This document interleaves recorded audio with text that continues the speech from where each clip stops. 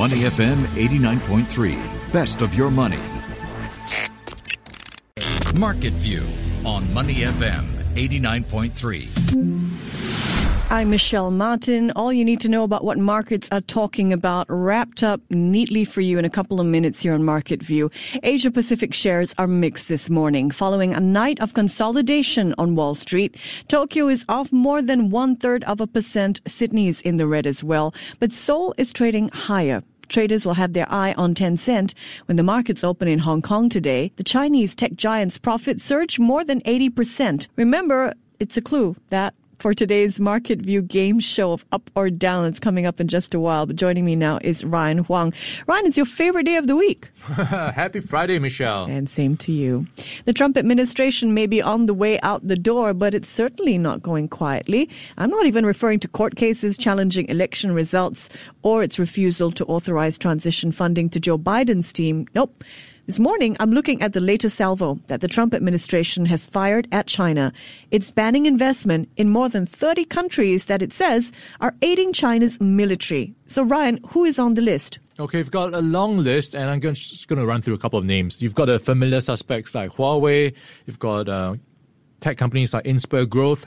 Also, China Mobile and China Telecom. In fact, overnight trading saw them down by around 4% for China Mobile, and China Telecom was down 5.3%. So that already is seeing some impact on the share prices, at least in the near term for these Chinese stocks.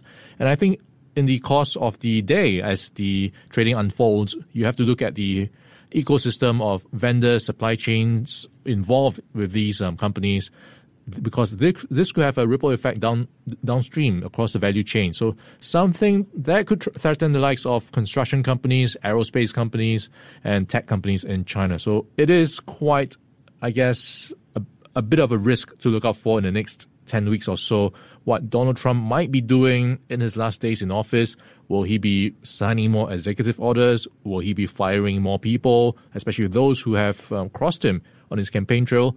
And also any pardons. There's now talk that he might pardon some of his allies from any of the legal disputes right now, and even preemptively pardoning his family members or himself. So that'll be interesting to watch. Yeah, indeed. So the Trump administration aggressively trying to crimp what's perceived as China's attempt at global dominance. While the U.S. is putting up barriers between its economy and China, Asia-Pacific countries, including Singapore, are about to sign a deal that does just the opposite. The 15-country Regional Comprehensive Economic Partnership will create a free trade zone that spans ASEAN, China, Japan, Australia, and New Zealand. And the deal is set to be signed Sunday. So, Ryan, how does the RCEP, as it's being called, compare to the Trans-Pacific Partnership Agreement that was scuttled 4 years ago? All right, we've got the RCEP in focus because this has been one step closer to the finishing line, because this has been in the making for at least 8 years. And we might get it signed this Sunday, going by the expectations. And just to put it in context with how this compares to the TPP. So the RCEP is covering around 15 countries. And this includes the 10-member ASEAN states or countries, including Singapore, of course, plus China, Japan, and South Korea, Australia, and New Zealand. So that is accounting for nearly half of the world's population and about 1/3 of global GDP. So this is the world's largest free trade agreement. At one stage, India was very close to being a part of this, but they pulled out at the last minute. But they could come back down the road. So that is, I guess, in a way, more Chinese, led.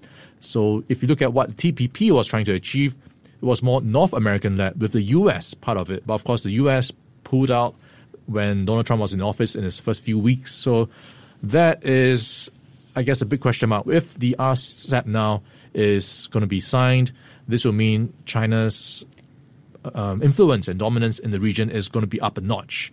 But the U.S. now, potentially Biden in office in the coming few years, what is he going to do about that if he wants to engage the region? And this is Southeast Asia, in a way, engine of growth for years to come, because you've got a young population and also growth in many countries here. So how does the U.S. want to engage ASEAN? And the TPP was actually Biden's and Barack Obama's project, where he pushed for this to happen. So maybe we could see the TPP and the US come back in some way.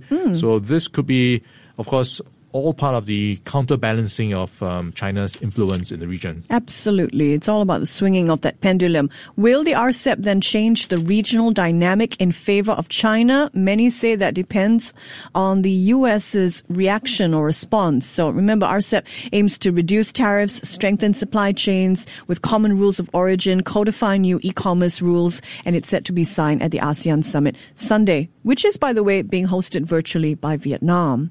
Let's turn to corporate news now. There are a slew of results out. Let's do this game show style, Ryan. I'll name a company and you tell us if results are up or down. Are you ready? All right, I'll try my best. Walt Disney Company. All right, so that is down. In fact, it had another quarterly loss, and it is its first annual loss in nearly 40 years. Absolutely right. On the positive side, its streaming service, Disney Plus, smashed expectations for new subscriber growth, right? Still can't get it here, right, Ryan? No, I'm afraid not. So maybe down the road, but we've got Netflix, so it is going to be quite a crowded market. How many streaming services do you need? That's a question I ask myself every day. Next up, Tencent. All right, so on the back of COVID-19, people staying at home, playing at home, Yeah. you've got mobile games really driving growth at Tencent. And you've got an 89% rise in quarterly profit, so it's up. Wow, up. You're right. Advertising growth and strong performance by its flagship game. Have you tried this? It's called Honor of Kings. Not yet, maybe down the road when I have a bit more time. Yeah, apparently Honor of Kings has been part of that 89% jump in quarterly profits for Tencent. It is so popular.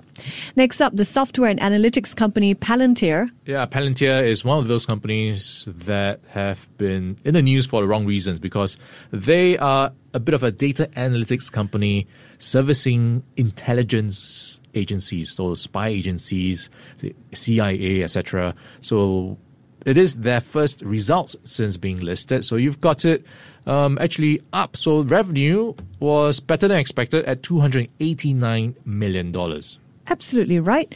Palantir, that mysterious company, as you mentioned, reporting revenue growth of more than 50%, but its share price plunged nearly 9% overnight because the company lost They're nearly still making losses. $900,000 in the last quarter. That is significant. Next up, Cisco.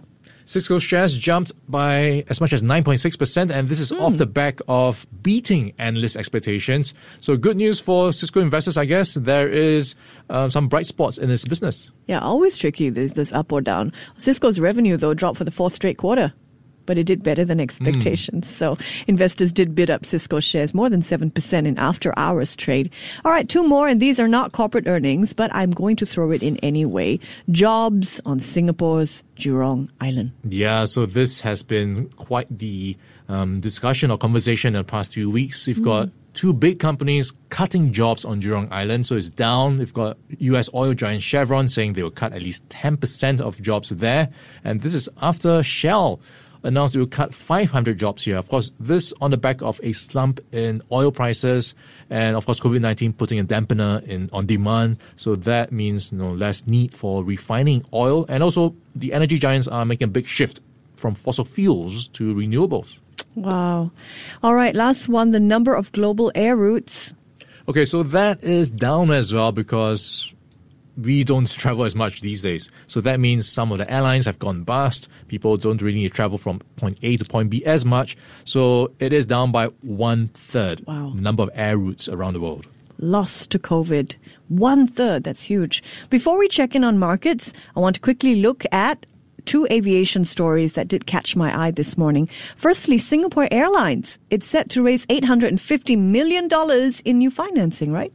Yeah, so another round of raising liquidity for a real tough time. So all in, it's already raised around $11.3 billion, and this was through the rights offering and loans, and it already cut 20% of its workforce, but it wants to raise more liquidity, and this is through convertible bonds, the sale of bonds to the tune of $850 million. So this will be used for servicing its debt, operating cash flow, and CAPEX. So it is going to be quite a tough time, and I think it has done well to manage it because its burn rate is down from $350 million to now under $300 million a month. So that was still not out of the woods yet, but there are some signs that, we have a travel bubble with Hong Kong coming up. Maybe after ASEAN summit is over, you might get a travel corridor in ASEAN. So maybe some bright spots to look forward to. Now, while SQ is largely using money to cover costs, one Indian airline is going on a buying spree. Tell us more. Okay, so this is IndiGo, India's biggest airline. So we are talking about 150 new Airbus A320. So, wow, it is really bucking the trend. And I guess going contrarian, expand while others are down to capture market share. Yeah, absolutely. $10 billion pandemic shopping spree that airline is going on. All right, before we finish up, let's check in with local stocks. The Straits Times Index finished flat yesterday at 27.11. It's been quite a good month for the STI, up nearly 12% since the start of the month. How's it doing this morning? Yeah, it was flat, but it was slightly underwater by 0.05%. So that snaps a 3-day winning streak. And if you look at what's happening so far this morning, we inherited a rather weak lead from Wall Street where we saw stocks down by 1%. And that's over worries about how there could be a second or third wave of COVID-19. Infections are going up in the US especially. So that is weighing on markets across Asia. We've got the STI now hugging the 2,700 mark, is down by 0.4%. So that is seeing some support there for now. And if you look at some of the top names, in the earlier part of the week, we had the Pfizer good news, lifting cyclicals and value stocks, that rotation away from tech. But that has kind of reversed. The big names in value and cyclicals are the biggest losers overnight. That includes the banks. So let's zoom in on DBS. It is down so far by 0.4%. UOB is down by 0.5% and OCBC down by 0.4% as well. And if you look at SIA, we were talking about it earlier, it's down by 2.8% so far off the back of its announcement that it is going to raise $850 million through a convertible bonds offering. He's Ryan Huang. I'm Michelle Martin. This is Market View. I'll continue to track Tencent shares for you this morning. Moment Hong Kong opens, I have the latest share price for you because Tencent is reporting a jump of nearly 90% in quarterly profits. More details coming up on the show. Stay with me right here on Your Money. Before acting on the information on Money FM, please consider if it's suitable for your own investment objectives, financial situation, and risk tolerance. To listen to more great interviews, download our podcasts at moneyfm893.sg or download the SPH radio app available on Google Play or the App Store.